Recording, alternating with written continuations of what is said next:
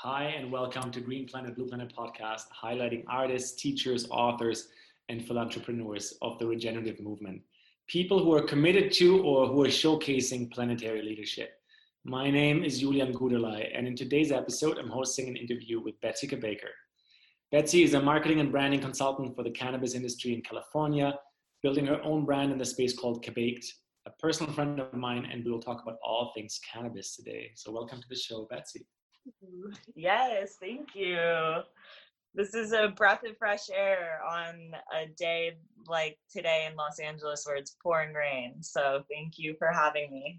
Yeah, absolutely. I'm stoked to go into a topic that I haven't shared a lot about on Green Planet, Blue Planet, and that is cannabis. And no one better to talk about that than you, because I know you've been like active in the space and the scene for quite a few years, and it's just what gets you all lit up. So maybe let's start at the beginning. Like, how did this all happen? Because legislation just happened like a few years ago. Um, where to start? Like, where did your own journey with cannabis begin? Like, where did it turn into a medicine for you? I think that like the first thing that comes to mind to me is that cannabis, when you think of it as a medicinal kind of herb, it changes your relationship with it. And there are times where you're using it medicinally that you don't really realize it's medicinal, but it's giving you so much either joy or kind of clarity, or if you're doing it with intention, you're able to kind of understand its impact on you. But to me, in the very beginning, it was really focused on joy and connection with friends, and obviously like doing something a little not what you're supposed to be doing. I think I generally have like a kind of rebellious streak in me, and that was a way to touch into that. And but now it's definitely evolved from that point. Yeah, let's learn more about that. So, why does cannabis matter? And what are some of the like benefits that make it something that recently got legalized, not just in California, but in several states across the US, across all of Canada, I believe in Colombia, Uruguay, multiple countries in South America as well. And obviously, we know that in the Netherlands, it has been for a long time. Yeah. I think, I mean, let's just take what's happening right now. People are looking for ways to feel better.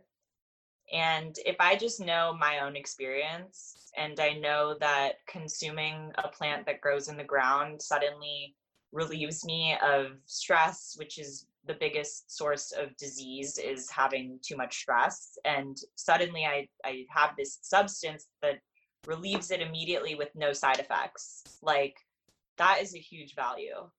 And to be able to tap into that mindfully and have the product selections that go with that kind of intention of using the plant is really amazing. Like in California, we're able to have microdosed experiences, not just with actual edibles that are low dose, like 2.5 milligrams, versus what the kind of popular imagination around cannabis is, that it's gotten so much more potent.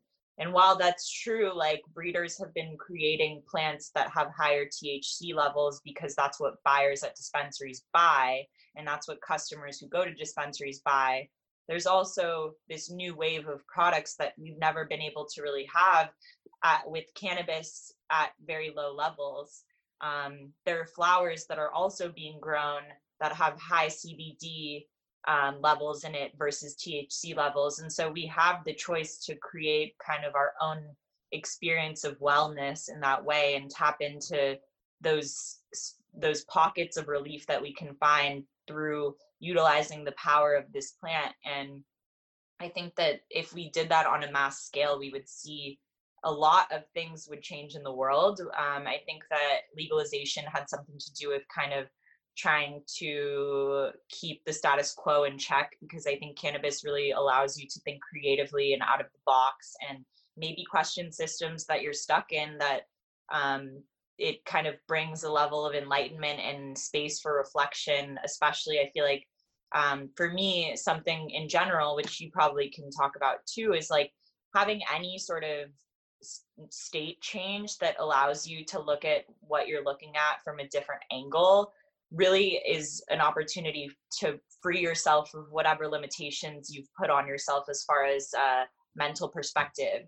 And to me, cannabis is one of those ways. It's not all of the ways. Like, I believe like you can't just smoke cannabis and then you feel better. It's like you have that, you have meditation, you have a lot of different tools that create this more holistic mindfulness practice that I think a lot of people kind of, when you think of like the lazy stoner kind of mentality, it's like that is so one way that you can do cannabis, but there's so many other ways that you can utilize its powers to unlock things that are within you that like you wouldn't necessarily look at because you didn't have that space to really say, hey, wait, no, this looks different. This looks not the same that I thought it looked like before when I was in a stressed state. Now I can approach this problem. I can approach what this looks like from a really fresh perspective and get grounded. Like, I really use cannabis to ground me, and it does that. And so to me, like, it's provided such a service to my well-being, and cannabis is important for so many different reasons, but just speaking from my personal kind of point of view, it's just really been a tool for me to be the better version of myself. And I think that also came with a lot of education around how to use it mindfully. And but I also think that it is a benefit to just get fucking high, people. Like, let's just get weird. Like, I think that we're so kind of stuck in our little wheel that we run in, and to be able to have something that kind of takes you out of that and gives you a new kind of flips what you're looking at. Because as we're seeing, like, nothing is static. Like, everything is changing all the time.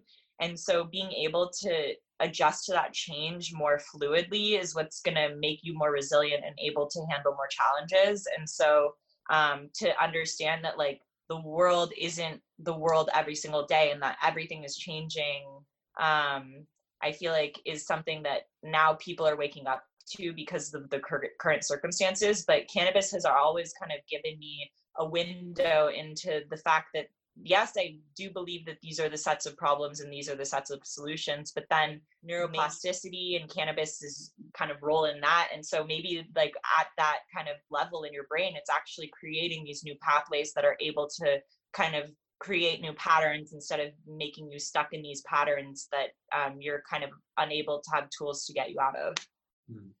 Yeah, beautiful. Thank you so much for like the elaborate overview. I agree with quite a bit of it. I think interesting that you say, like, there is a place for people to just get high and really like disassociate with maybe the normalcies or like the way of, business as usual. And let's talk about that in a second, because when it comes to that, I think it's very important we talk about what kind of culture, or in quotation marks, what kind of high culture do we build.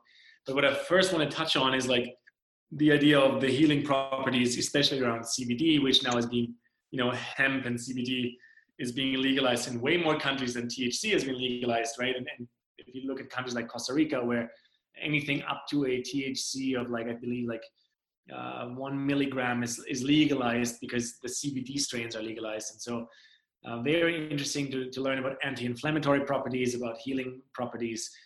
And, my personal journey, when I was very young, this was not a topic where I grew up. It was simply not really available, nor something that was calling me.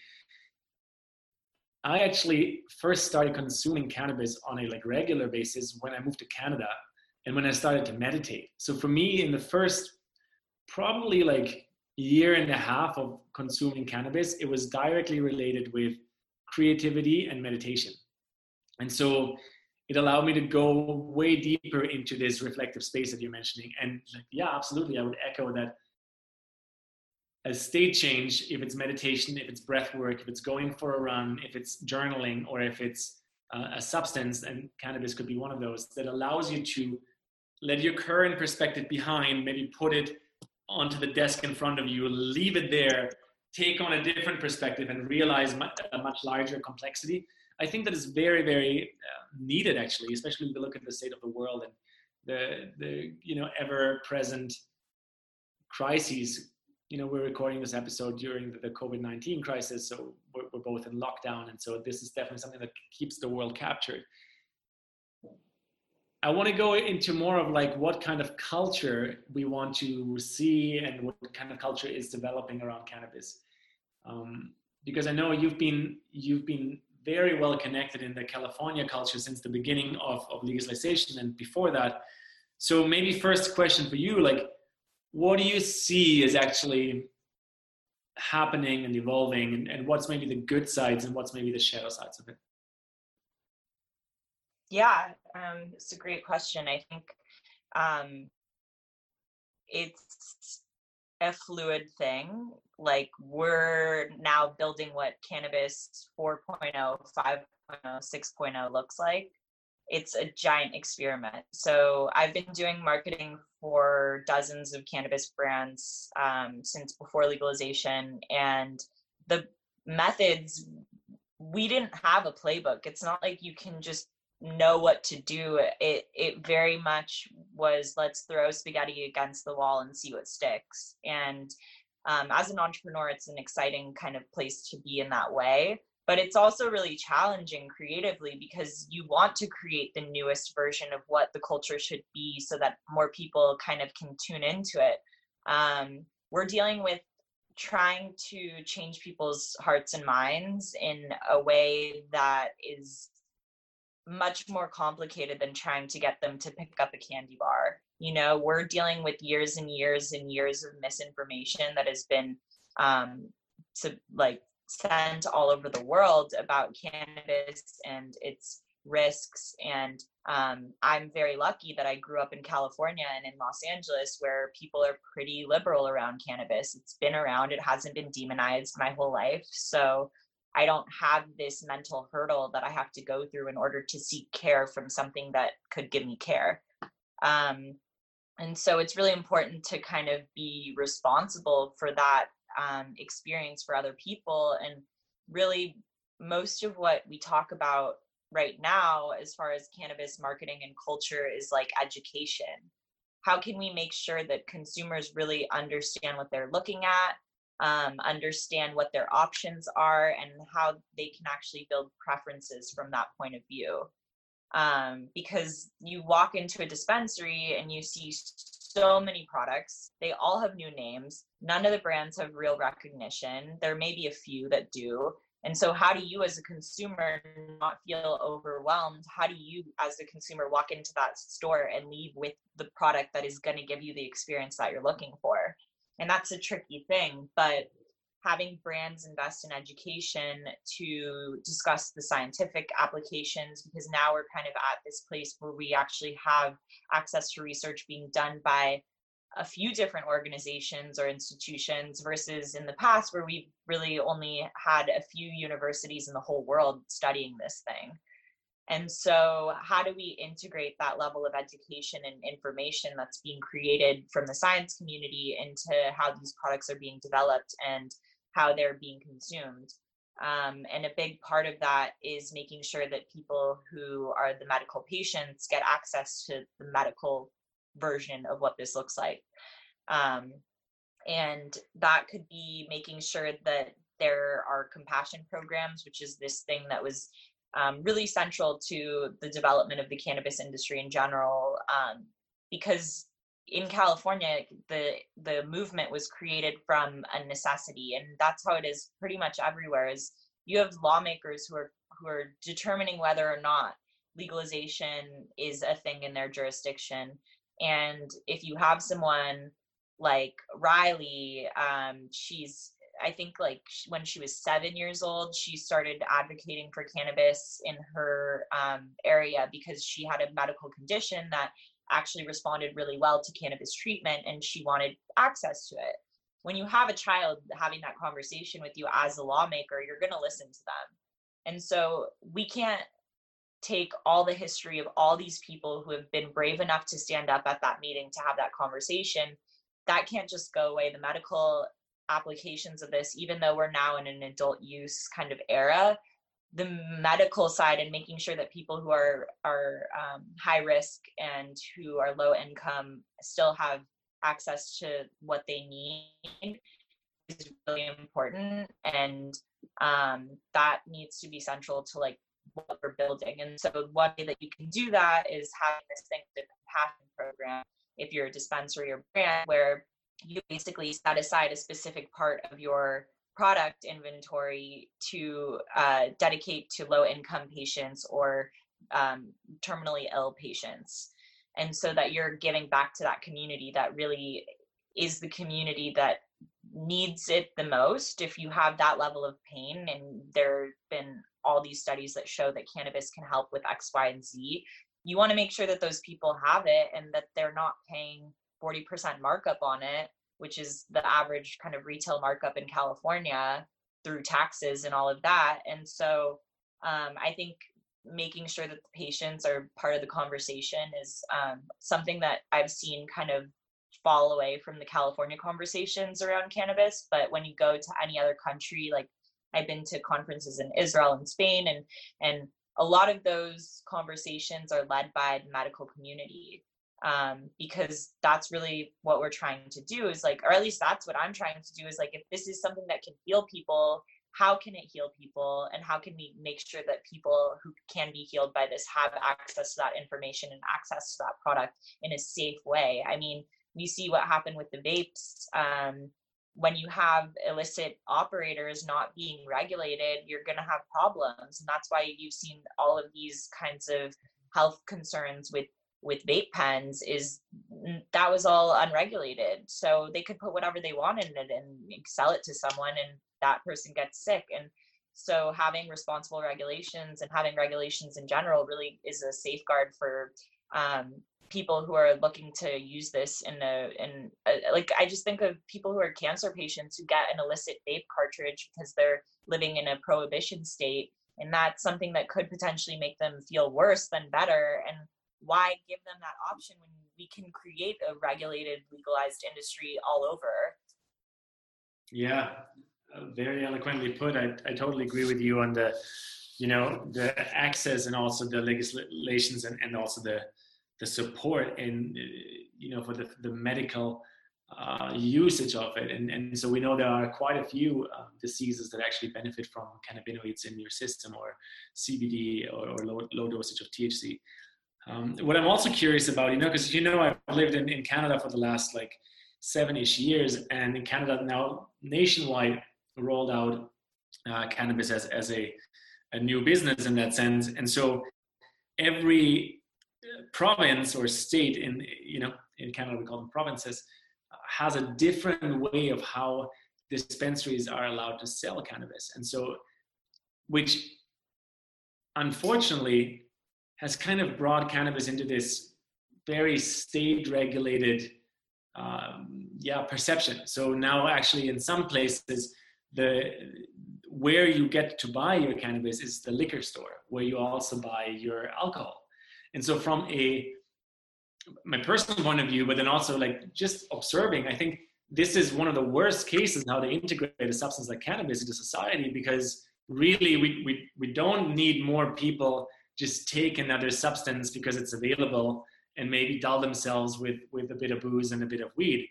What I think cannabis is promising though is, as you said, the medical application, and then a potential culture around it that allows for state change, perspective change, new creativity, forms of connecting with people. And so places for public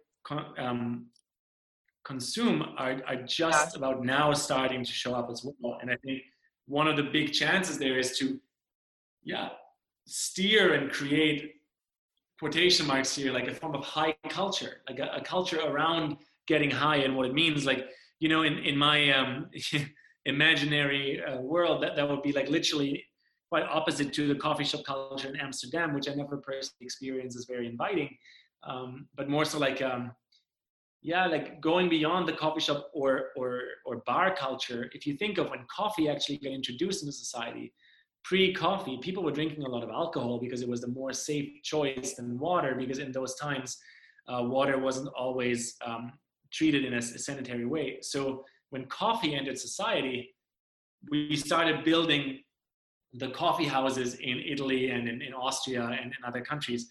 And suddenly what happened was a cultural renaissance.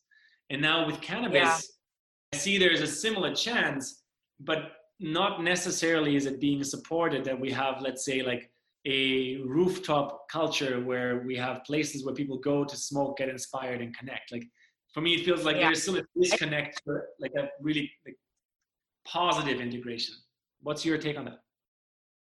Yeah, I mean, I think that these consumption spaces are really essential to legalization.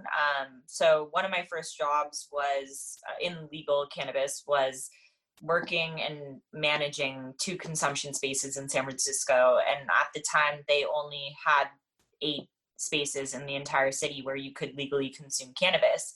And when you think of how many people are I mean, I don't know how many people own houses that I know in San Francisco right now that are like actually legally able to use their space however they want. But if you're in public housing or if you're renting your apartment, it's not really, and your landlord says no smoking, you're not able to smoke. And so where do you go? You go to a parking lot, you go to like feeling sketchy and that you're doing something wrong, and you're already criminalizing yourself further because you're trying to find a place to do it. And for the most part, there aren't very many places. So having safe spaces where you can consume in a comfortable environment also changes the way that you're able to build a relationship with cannabis as a substance for you. Like if you're in an environment, I think cultural context with the way that you consume cannabis is super important, because if you've grown up in a place that's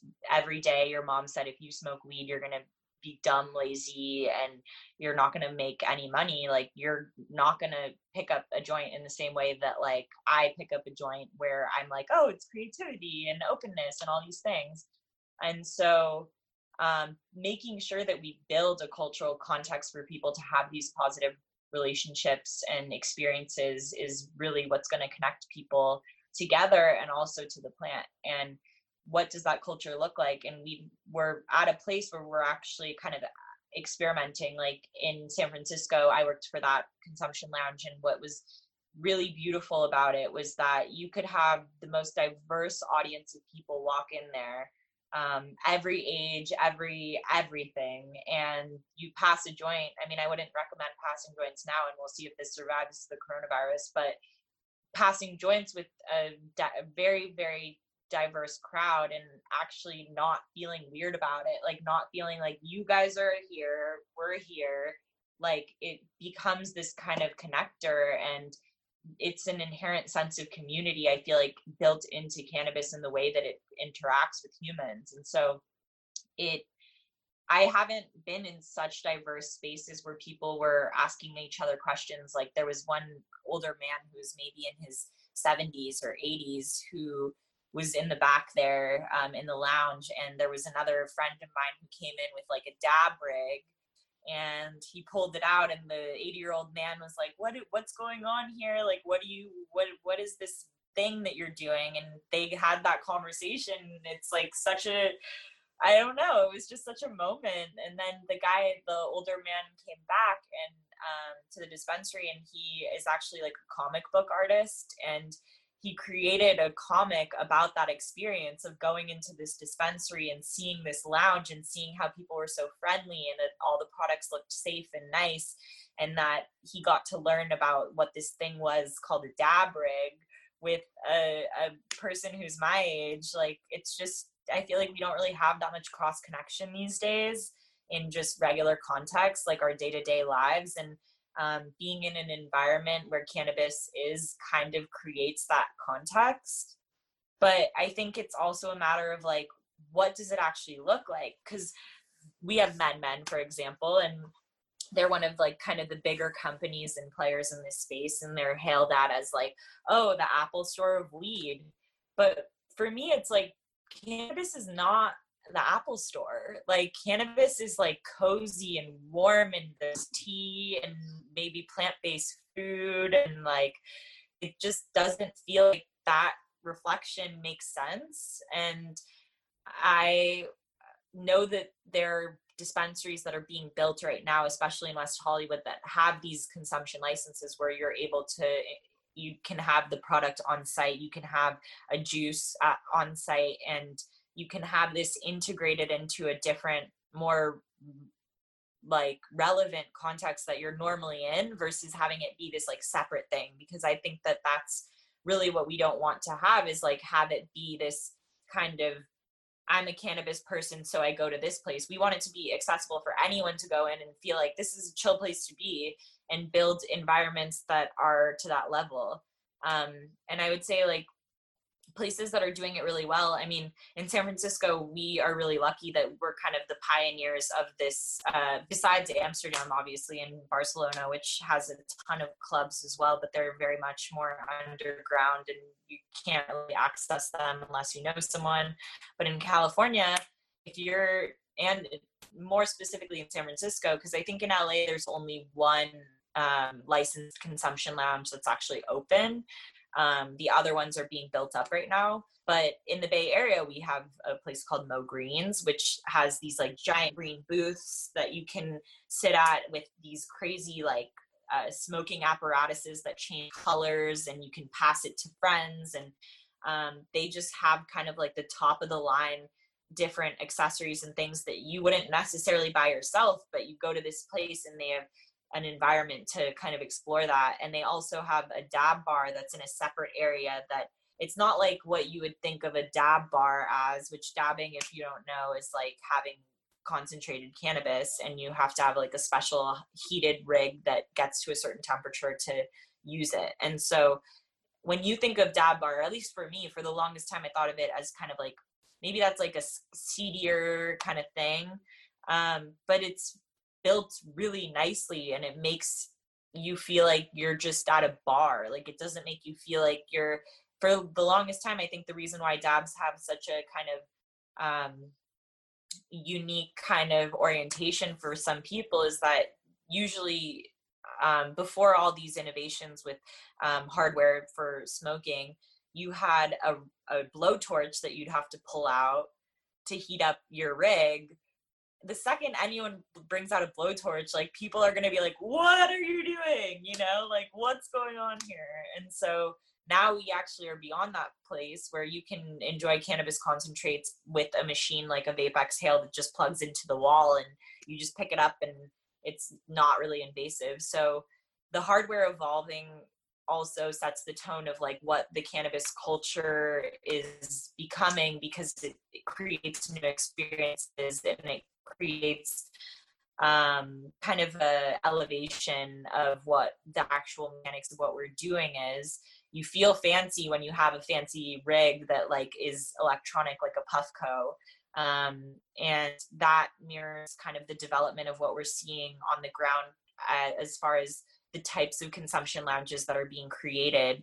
And a lot of those spaces are really community oriented spaces where the programming is really trying to talk to the local community and provide them with either education, whether that be Cannabis 101 classes.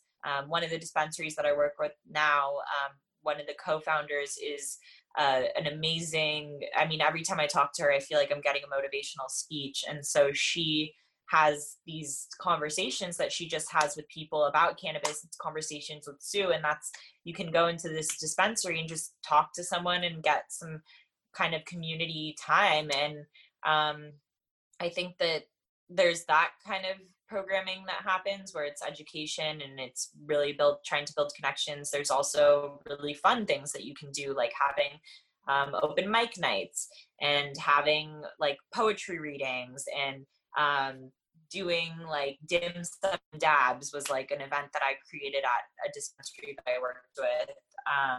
And people loved it because it was an area that we had a ton of Chinese restaurants in the neighborhood. And so it was like, why not just use what we have around the block and invite our neighbors basically and have people come and hang out with us. And like, that's a real space, like a coffee shop, where people can kind of collaborate, and not people that you would necessarily just like see in passing. You're able to actually take a minute and be like, I'm going to actually ask you a question because you like weed, I like weed. We probably like other things and we probably have similar things in common than just that. And that's what I really love about cannabis is it's these intersections that you're like, okay, like you like weed, I like weed. You probably are interested in mindfulness. Maybe if we're in like the Bay Area, like there's probably other things that we can connect on that you're more open to even having that conversation with that person, even though they're 50 years older than you and lived across the world. Like you still can find those kinds of ways to connect with people through that and through the context that you're in. Beautiful. I love this share of yours, because I think this is one of the big potentials of a substance like cannabis or CBD, is to like open doors to transcend the us and them kind of mentality. Betsy, thank you so much for this initial conversation about cannabis. Where can people find and follow your work? My Instagram is Betsy Kabaker, so BETSYKA, B as in boy, AKER. That's probably that's probably the best way to find me. Really cool, really cool. Then I can't wait for more of those conversations. I think as we're going forward and we're whatever is going to happen, as we're hopefully not going back to business as usual after this COVID-19 crisis, but we're continuously evolving the way we relate in society. There will be another conversation about cannabis. For today, thank you so much. Yeah, thank you.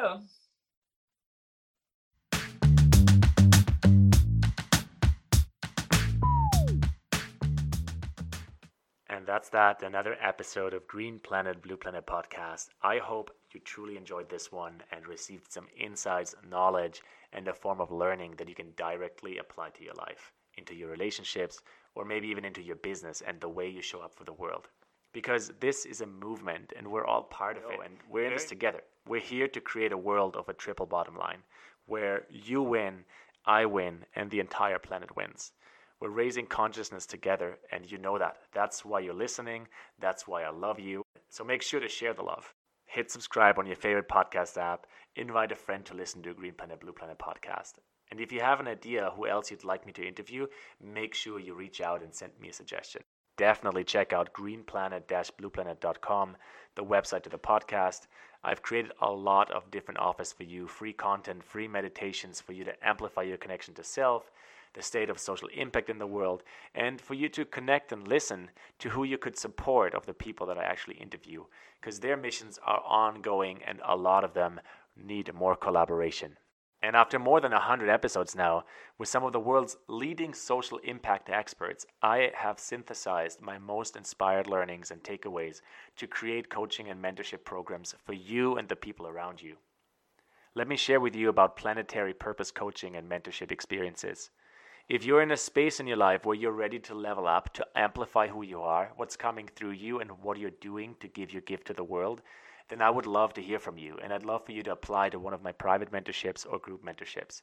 Last but not least, there's a few different group experiences I host, both in person and online. All of them are quantum learning environments, and I'm happy to tell you more. So simply inform yourself and stay connected, because whatever resonates with you, I'm here to support you and bring out more purpose into the world. And with that being said, wherever you are in the world, make sure to be you, show up all the way, be all in. Connect with someone today, make them smile, have yourself a stellar day.